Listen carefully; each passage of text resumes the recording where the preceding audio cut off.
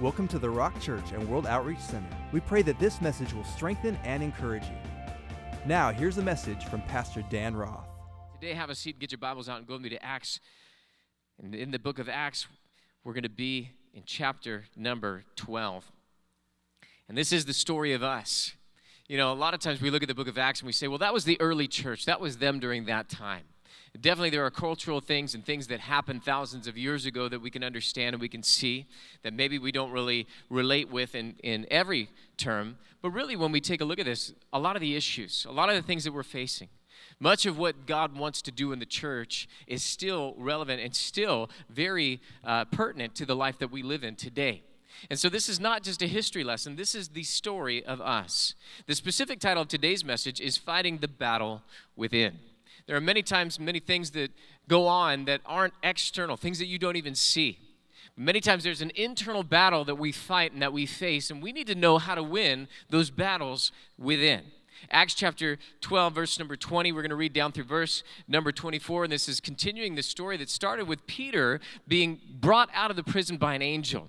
King Herod goes and calls for Peter, and they can't find him anywhere, and so he examines the guards, and after he examines them and finds out that Peter's gone and they don't know what happened, he puts them all to death.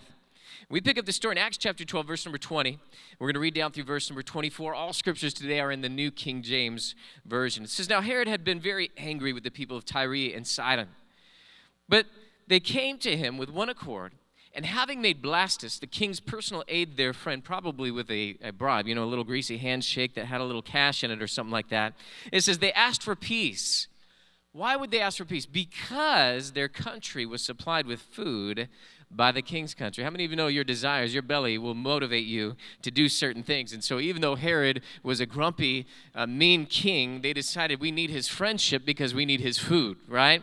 Look at verse number 21. So on a set day, Herod, arrayed in royal apparel, sat on his throne and gave an oration to them. For those of you that don't know what an oration is, that was oral. He was speaking. He was giving a speech to them. Josephus, the historian, points out that Herod on that day had silver robes on, that when the sun hit them, they gleamed and they glowed, and it was marvelous looking. And so here he sits in this glowing robe, and he's giving an oration to them. He's speaking to them. Look at the people's response. And the people kept shouting, verse 22, the voice of a God and not of a man. They're just going, man, just, woo, oh, Herod, let me get that for you, right? Come on, bro. You just keep talking. Oh, this is the voice of a God and not of a man, right? What are they doing? They're buttering this boy up. They're flattering him. They're making sure that they get some of his food by telling him this is the voice of a God and not of a man. Verse number 23, then immediately an angel of the Lord struck him because he did not give glory to God. In other words, he received the glory for himself. He thought in his heart, I am a God. He thought in his very inner being there was a war that was being waged because this man, remember, was part Jew. He was over the Jewish people. He knew their customs. That's why he reached out with a sword to kill James, was because he knew that it would please the Jewish people. He would have been familiar with their systems of worship, and he would have been familiar with the one true God. And when they started to shout, this is the voice of a God and not a man, he did not give glory to God. He didn't say, hey, whoa, you guys just crossed the line. No, we know who the one true God is. He didn't stop them, but he received their praise and did not give glory to God. And immediately an angel of the Lord struck him. Look at this, because he did not give glory to God, and he was eaten by worms and died. Now you might think that's weird. Worms? You know what I mean? And yet, microscopically inside of all of us, there are little microorganisms, things that are living apart from us, right? Beings that feed off of our bodies, and we also know that maggots and different things like that come after a body decomposes and that sort of a thing. We understand about tapeworms and different things like that, parasites in the body, little things. And even when a body decomposes, there are little things like worms that will eat through the body and cause it to decompose. That's in each and every one of us. Jesus talked about this when he said their worm does not die and their flame does not go out in hell. What's he saying? He's saying that the body will not decompose, that it will be in torment forever and ever. And so here, supernaturally, we see this process sped up. Again, Josephus talks about this, and he says that Herod cried out in pain. In 5 days, he was dead. He was gone. Probably had something in his bowels that just burst or something that happened, and it caused him to die. He was eaten by worms and he died. Verse number 24, but the word of God grew and multiplied. We can see that while he was persecuting the church, that it continued to grow and multiply. And for all of us, we need to understand this. We need to realize what... Pardon the interruption. We've got breaking news with the Caesarea News team. Here are your co-anchors, Trey Peak and Jessica Jordan. Good evening and welcome to Caesarea Evening News. I'm Jessica Jordan. And I'm Trey Peak. Our top story today, a landmark day in the region of Tyre and Sidon as King Herod has offered a peace treaty to the people. In a speech he gave today, he cited the help of his personal aide and friend of the people, Blastus, who was also instrumental in the brokering of the peace treaty that would not only keep the area's food supply, but also bring people into favor with the king. We will have live coverage of this developing story as the king is still giving his speech. That's right. He has taken many breaks during his speech today because people will let him get through a sentence without stopping him to shout, "The voice of a God and not a man." In other news, the search for a religious leader of the sect of the Jews continues. The man named Simon, goes by the alias Peter, somehow broke out of a maximum security prison for crimes he committed against the country. Many Jewish people who are pleased to see him in jail are now wondering what will come of his escape, and will justice be done? In other news... Trey! Oh my goodness, so sorry to interrupt. Jeez. This just in, put your ears in, put your ears in. Oh my goodness. Oh, I'm so sorry to say, but What? King Herod has just dropped dead. gosh. He has died suddenly during a speech of unknown health complications. They're saying initial reports, worms. Worms. They're saying he was died. He got killed from worms. Is this even possible? Oh my gosh. I guess we'll just have to wait and see what the autopsy report reveals. Yes. Oh my goodness. While we follow this developing story, please stay with us. We are the news station to give you all the full coverage. Yes. Funeral arrangements. That's right. What will the autopsy show? What was it? Oh my gosh.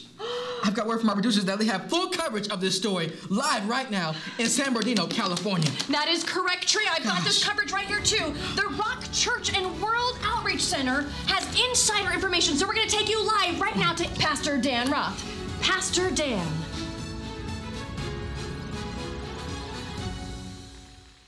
Well, I didn't realize we had live breaking news coverage of all that. I would have just skipped the scriptures then. My goodness. But as we can see, there was a war within Herod. There was a war within the people, right? We can see a desire that moved people to do things that they wouldn't normally have done. And there was a desire within this king, Herod, that moved him to do something that he should not have done. See, in the scriptures, every story, every illustration, every individual is an example for you and an example for me. Oftentimes, we want to just take a look at Jesus and say, hey, I want to be like Jesus, and so I'm going to study the life of Jesus. We need to do that, right? We need to mimic his life. We need to be imitators of Christ, as dear children, the Bible says. Many times, we want to be like the King David who slays Goliath. But David also gives us negative examples as well. When he committed adultery, when he committed murder, when he numbered the people because of his pride.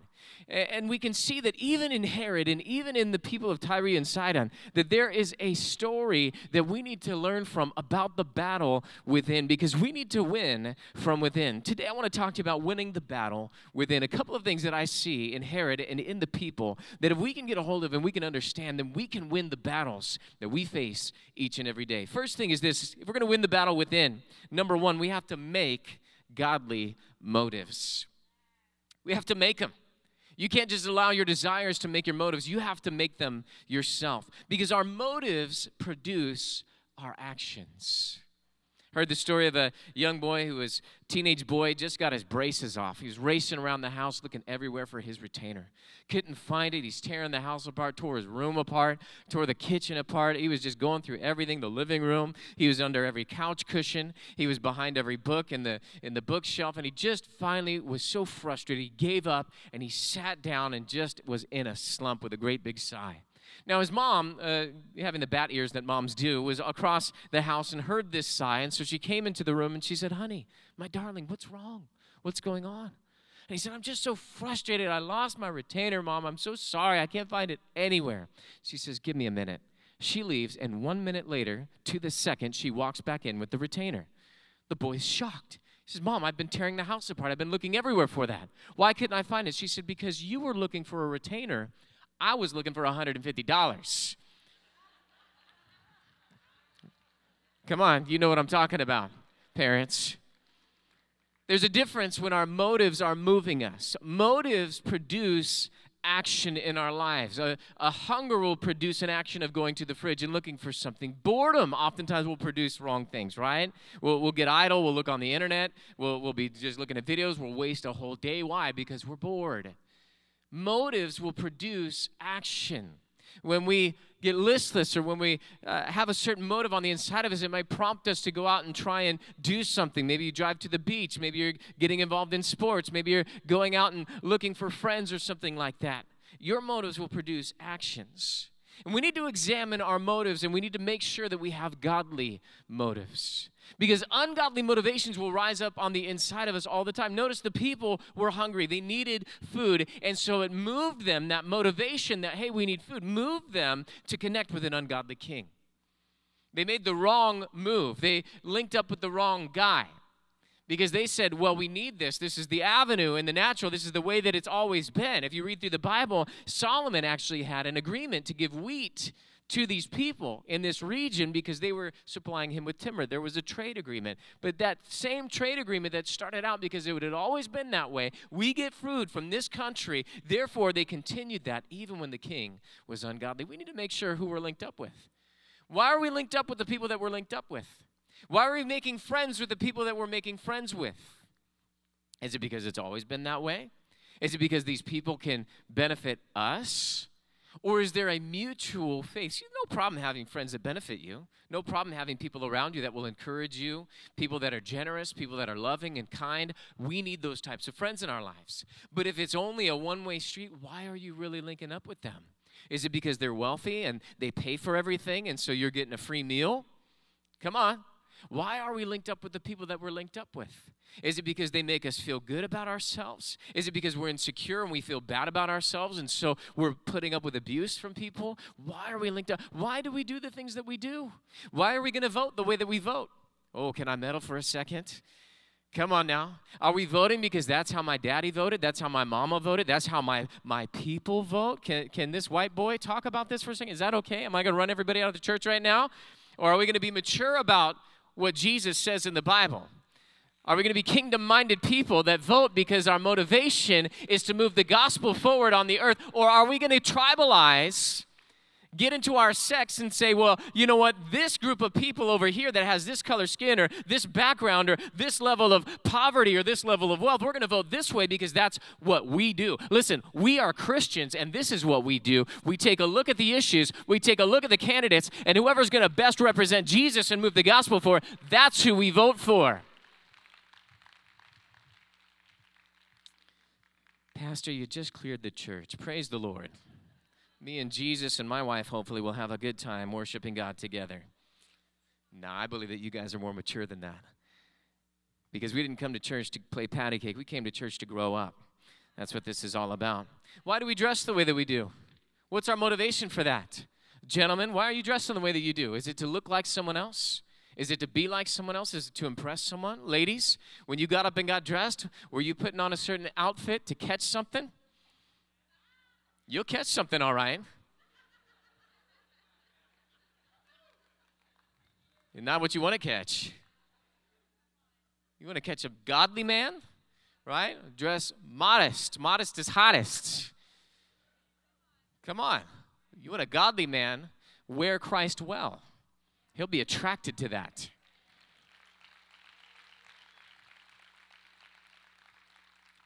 Get caught up in the Holy Ghost. That's what you need to get caught up in. But when things are plunging and when things are squeezing and when things are bulging out,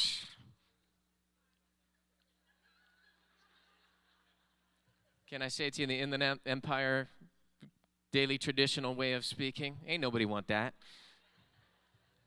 Right? What's our motivation? What appearance are we looking to give? Why do you buy the car that you buy?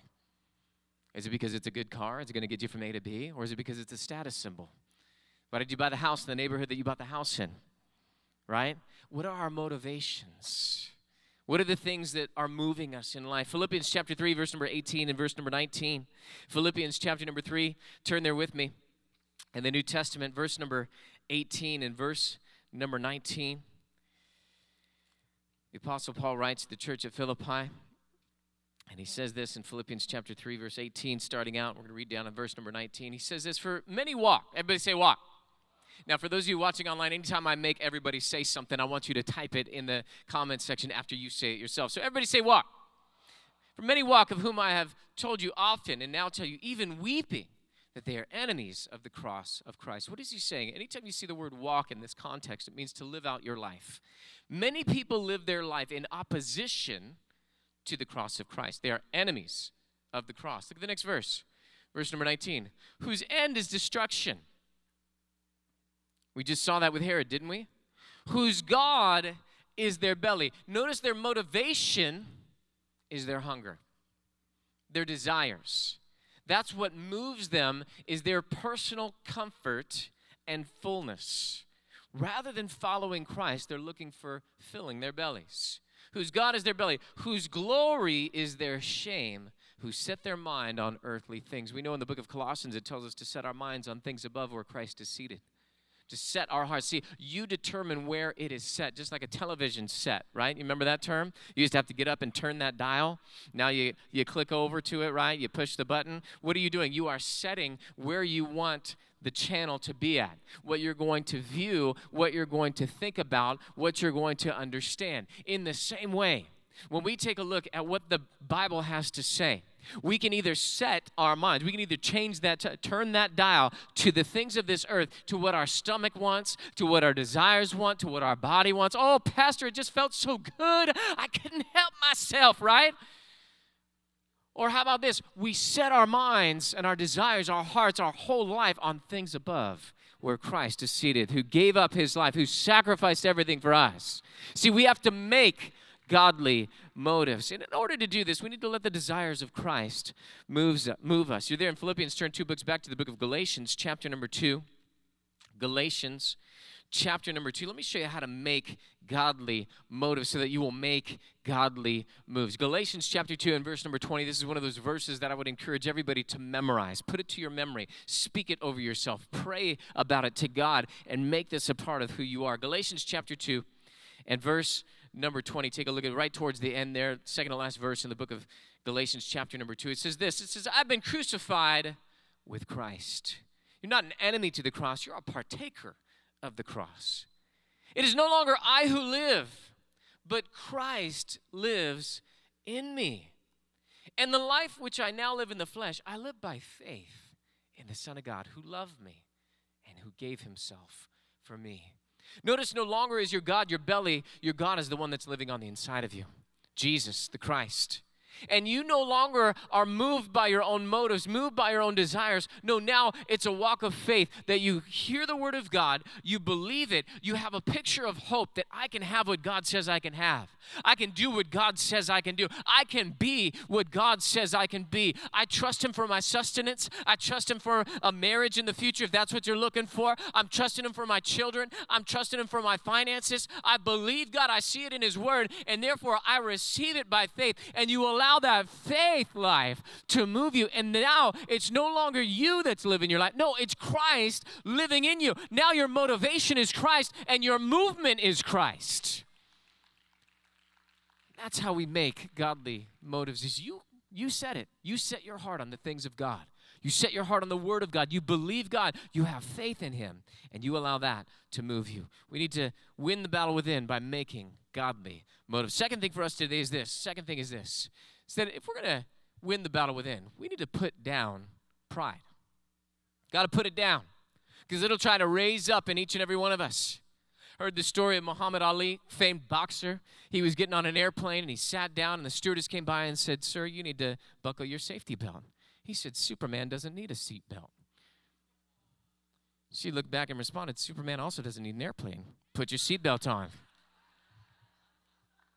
See, we need to put pride down. Otherwise, pride will put us down. Come on, somebody. Proverbs chapter 16, verse number 18, very familiar verse. Probably you could quote it with me, right? Pride goes before destruction and a haughty spirit before a fall. We've condensed that into our modern day proverb, right? Pride goes before the fall.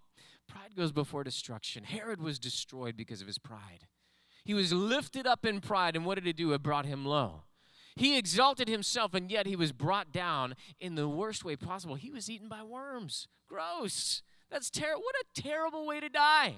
Especially at the peak of your popularity in your silver robes, and all of a sudden, oh my goodness, and he's gone. Why? All because he was prideful. He didn't give God the glory. He received it for himself. He got lifted up in pride, and he was put down, just like the devil, right? Here the devil is saying, I'm going to exalt myself. I'm going to ascend to the heights. I'll put my throne above the throne of God. I will be in the place of God, and I will be God, right? He exalted himself, and yet Jesus said, I saw Satan fall, but not just fall. He said, I saw him fall like lightning, right? The moment he was lifted up in his heart in pride, God said, you're gone. He got put down. And this is a spiritual principle that we all need to understand about pride, is that we can fall into that same trap and that same snare of the devil. Pride will put us down, because either we can be humble ourselves or we can be humbled by God.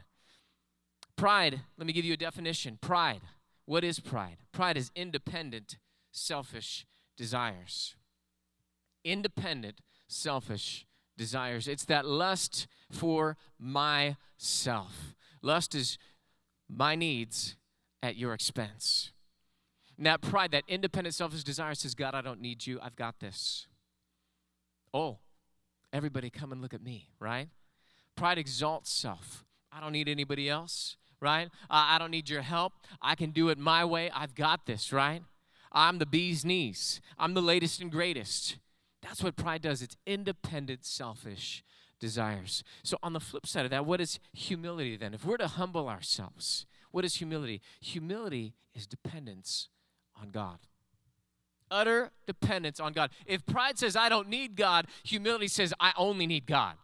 God, more God, nothing but God. God, God, God. God in the morning, God in the afternoon, God in the evening, God in my sleeping, God in my rising, God in my coming, God in my going, God in my finances, God in my home, God in my dreams, God in my vision, God in my everything. God, I need God. God, if you don't show up, it ain't going to happen. God, if you don't put this thing together, it's going to fall apart. God, if I don't got you, God, if you're not going to go with us, God, if you're not moving, God, we ain't going nowhere, God. I need God. That's a humble heart. Not saying I'm so putrid, I'm so messed up, I'm so base, I'm so low, right? Some people think humility is, I'm not anything, right? No. Humility is God's everything. That's what humility is. Humility is not this putting yourself down and bagging on yourself and all that kind of, no. Humility is exalting God and saying, I depend on God. See, pride shuts God out of our thoughts, but humility brings God into our thoughts. Pride exalts self, but humility exalts God. And pride hinders us, but humility helps us. Let me share this to you in the Word of God in the book of James. Turn there with me to James chapter number 4, towards the end of your Bible. If you hit the maps or the book of Revelation, turn around and come back a little bit. Right after the book of Hebrews, you'll find the book of James. James chapter number 4. Verse number 6 online. If you're still doing all right, put an amen in the comments section right now. All right? Give somebody a virtual high five right there. If you guys here in the sanctuary are doing well, give somebody an air five. Come on, somebody. We need each other in our life. James chapter number 4. We're going to take a look at two verses. We're going to take a look at verse number 6, and then we're going to drop down to verse number 10. James chapter 4, verse number 6. Look at what it says. It says, but he, this is capital H, speaking of God, but he gives more grace. Stop right there for a second. We got to understand what grace is. Oh, well, that's just unmerited favor. What on earth does unmerited favor mean? Right? I don't talk like that. You probably don't talk like that. Unmerited favor. Good morning, son. You know that I give you a lot of unmerited favor. We don't talk like that, right? So what is grace? Grace is God's sovereign divine ability to get the job done on our behalf when we can't do it. I can't have a great marriage on my own. I will mess it up. I can't have a great business life on my own. I can't make my investments succeed. I need a supernatural power on that. I cannot raise my kids and have them grow up and be the people of God that I desire them to be all on my own. I need God to do that. So here God says he gives more grace, his sovereign divine ability to get the job done on our behalf when we can't do it. I think that's worth all of us saying together, okay? So grace is God's sovereign divine ability to get the job done on my behalf when I can't do it. Let's say it again. Grace, God's sovereign, divine ability to get the job done on my behalf when I can't do it. I can't hear the people online, so let's make sure to say it all together real loud. Grace, God's sovereign, divine ability to get the job done on my behalf when I can't do it. So it says he gives more grace. Therefore, he says God resists the proud. Remember that pride will put you down. Why? Because when you operate in pride, the Bible says that God resists you. How many of you want God stopping you from doing something? Good. I didn't see any hand go up. That was the right answer. Thank you guys for participating so well today. And I think online, no one, no, don't want God resisting me, right? Why? Because who can resist God? If God is stopping something, ain't nobody going to start it, right? If God is resisting or holding something back, who's going to push it through God? No one. No one can. No one will. God is omnipotent. He's omnipresent, right? He's omniscient. He knows all. He's everywhere all at once, and he's all powerful. You cannot resist God, but God can certainly resist you.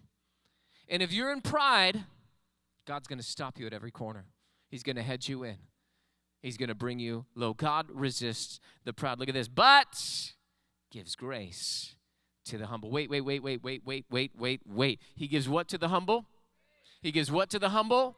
He gives grace to the humble. He gives his sovereign, divine ability to get the job done on your behalf when you can't do it, when you're humble.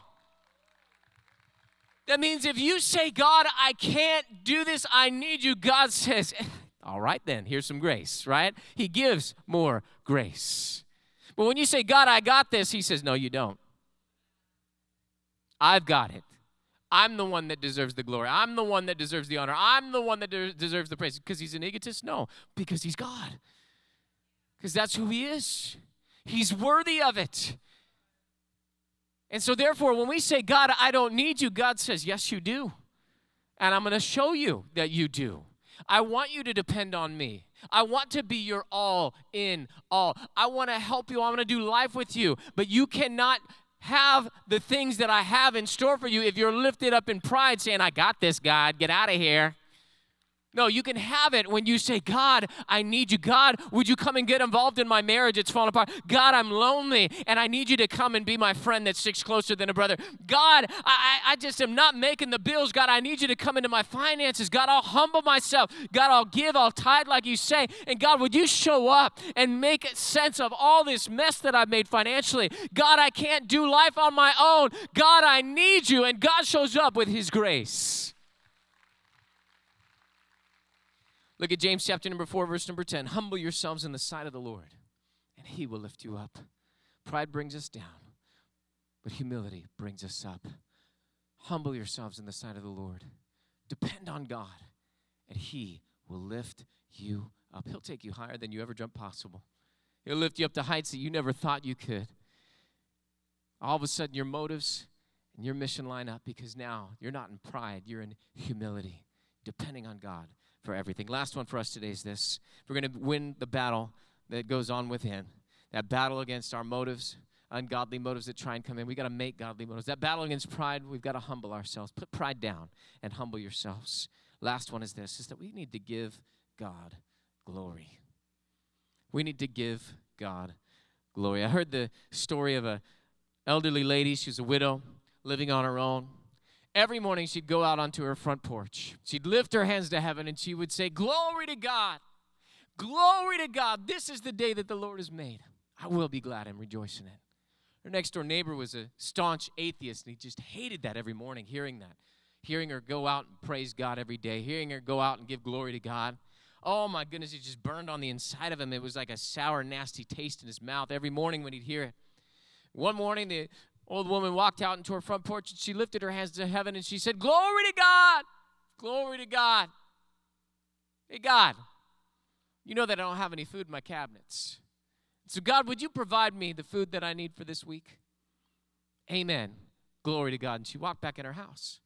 The atheist thought, I've got her this time. I'm going to show her. So he runs throughout his house, and he gathers a big bag of groceries together, tiptoes over to her house and places it on the front door, and he does the ding-dong ditch thing, right? He rings the doorbell and runs and hides behind a bush. The woman comes to open the door, and she looks down, and she sees this massive bag of groceries overflowing with food for the week. And she lifts up her hands to the Lord, and she says, glory to God, glory to God. You provided for my needs today. And the atheist jumps out from behind the bush, and he goes, ha! I got you. God didn't give you those groceries. I gave you those groceries. It's useless to pray to an unseen, unknown God that doesn't even exist. Now, the woman didn't even skip a beat. She just lifted her hands one more time. She said, glory to God, glory to God. Not only did you provide for my needs, but you made the devil pay for it.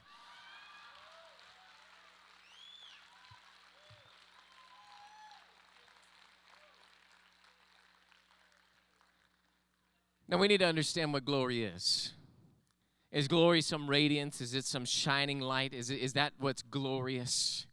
See, if you really take a look and dive into the word glory, it means the esteem or the honor, the estimation. That when you add up all the facts, right? When you take a look at what something's value is or what something's worth is, it's the opinion or the esteem of that person or that thing, right?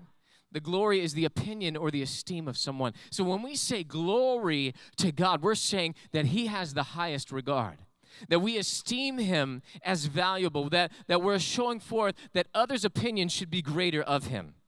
You guys understand what we're talking about? So when you hear us shout glory in the church, when we're worshiping God, and at the end we give a great big shout and you hear somebody say, glory to God, what are they saying? They're saying, God is so good. God is awesome. God is valuable. God is worthy. God is honorable. God is great and mighty and greatly to be praised. That's what they're saying, all contained in this one word, glory. And you can see why that glory word is now glorious. It can be bright and shining, and it can cause a greater understanding and greater light on the inside of someone. Herod kept the glory, right? And his robe was shiny, and the people said, this is the voice of a God and not of a man. What did he do? He said, oh, everyone esteems me as valuable. Everyone has a high opinion of me, and I have a high opinion of myself. And it brought him down in pride. Yet, we need to, as the people of God, not allow the glory to come to us. The psalmist said, not to us, O Lord, but to your name be the glory. Cost Herod his life. And it will cost you and I our life too. When we lay down our lives at the foot of the cross and we exalt God, now all of a sudden God gets the glory. 1 Corinthians chapter number 10, turn there with me. 1 Corinthians chapter number 10. I want to take a look at one verse, verse number 31. 1 Corinthians chapter number 10, great section of scripture.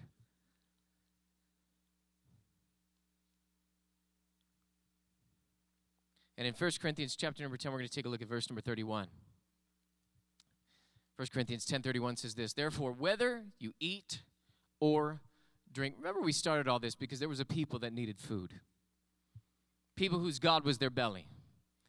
They had ungodly motives that moved them to go and to flatter a king who flattered himself and got lifted up in pride and died because of it. But the Apostle Paul says, whether we eat or drink or whatever you do. Now, I need everybody to help me out with this sermon for a second. Can you just shout at me the word whatever? Okay, those of you online, they did such a good job. You need to just type it in all bold caps, right? Just put that in the comment section, whatever, right?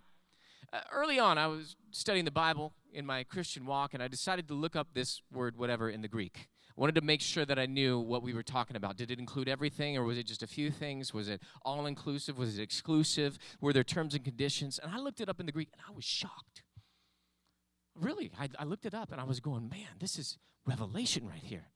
Did you know that the word whatever in the original Greek language means whatever?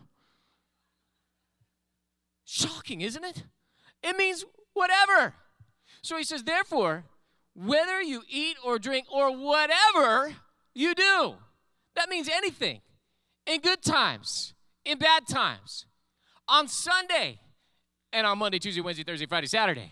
That means in the heat and in the cold, in lack and in abundance, in adversity and in peace and harmony. Come on, somebody. In a time of an election and in a time of war, in a time when people are rioting in the streets, fires are burning, and people are secluded. Come on. In everything and in everything, whether you eat or drink, or whatever you do, do all to the glory of God. Come on, that ought to be your motivation every morning when you wake up. I'm going to give God some glory with my life. I'm going to live my life to make the estimation and the honor and the opinion of people about God, I'm going to make it greater. I'm going to make it better. When people look at my life, when people look at my work, when people look at my family, when they look at my yard, come on, somebody, they're going to say, ooh, glory to God. There's no greater motivation than to have the glory of God in your mind. No better pride killer, no better way to put down pride than to give glory to God. Come on, somebody ought to give God some glory right now. Give God the glory. There's a new song out by Chris Tomlin. I love it. It says, I want to be the moon. And he says in it, he says, if I'm going to be known for something, I want to be known for you. That's a life that doesn't produce light on its own. That's a life that reflects the light of God.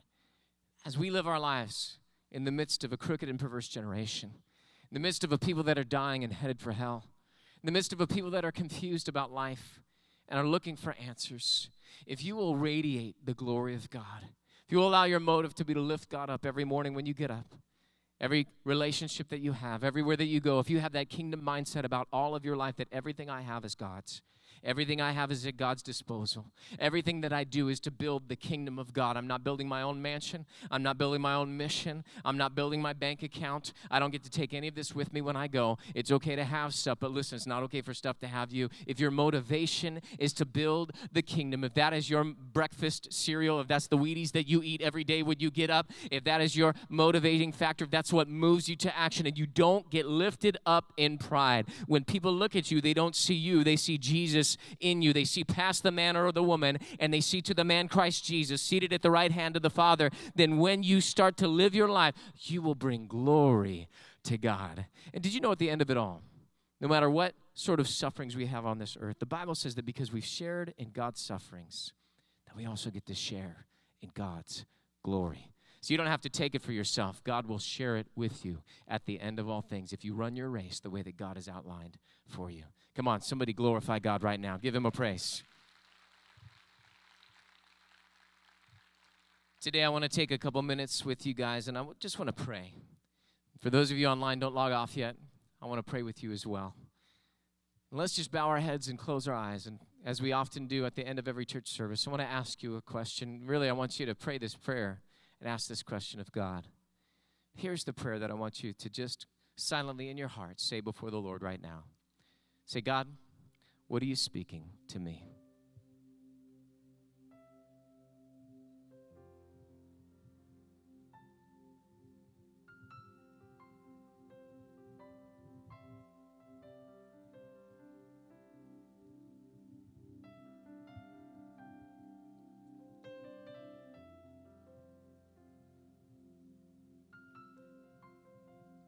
Would you pray as the psalmist did?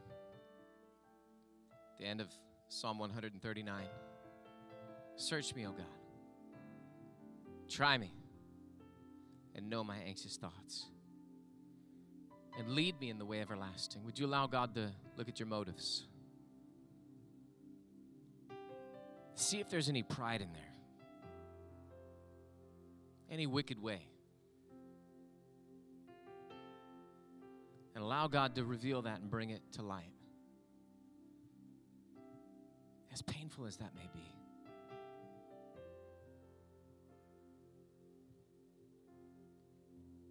As humiliating as that can be. But would you humble yourself in this moment if God is revealing those things to you and say, God, I'm sorry for that. Please forgive me. I turn from my way. I put down my pride. I humble myself before you. God, I need your help. I'm poor and needy. I'm weak. God, I need you to be strong.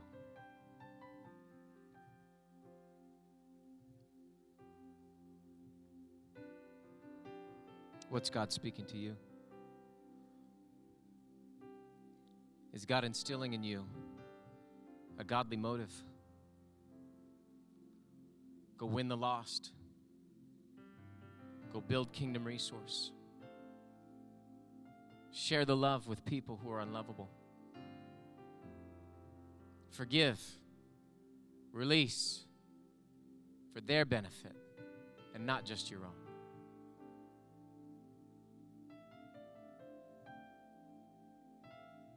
What's God speaking to you? Is there an area that God is asking you to bring Him glory in? Maybe you never thought you could. Yet God is saying, I need people to honor me. I need people to esteem me and have a greater opinion of me. And through your life,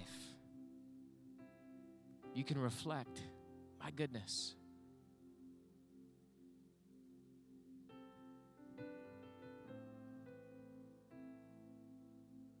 What's God speaking to you?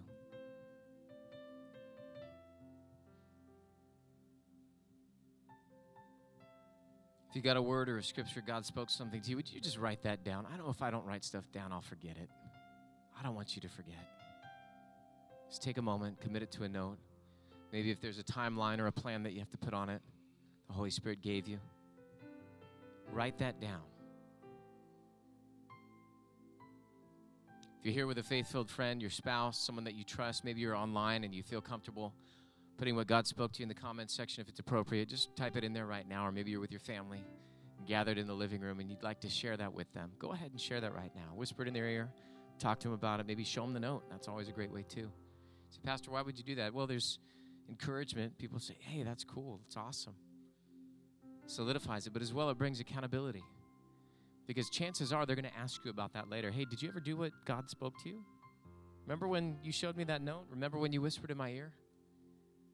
How are we doing with that?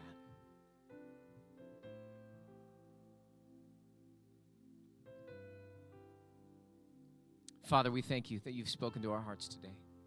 Lord, we receive your word with meekness, God. We're humble. We need you, God. And so everything you've committed to our care, we commit it back to you, God. We will mess it up if we do it on our own, God. We need your grace. We need your help. So, Lord, would you come? And would you accomplish your purposes in our lives? As we set our hearts on you, God, may we have the most godly motivations, things moving us from within, God, not those external factors to be seen as something for selfish desires, God. No, we want to build your kingdom. Your kingdom come, God. Your will be done on the earth as it is in heaven. Lord, we put down our pride and we lay it at the foot of the cross. We humble ourselves before you. And God, may we be like the moon, reflecting your glory. If we're known for something, God, may we be known for you. And may the world see our good works and glorify our Father on the day of visitation, as it says in your word, in Jesus' name. Amen. Thank you for listening to the Rock Church and World Outreach Center. If this message spoke to you, please share it with us. We'd love to hear from you. You can find more information at www.rockchurch.com.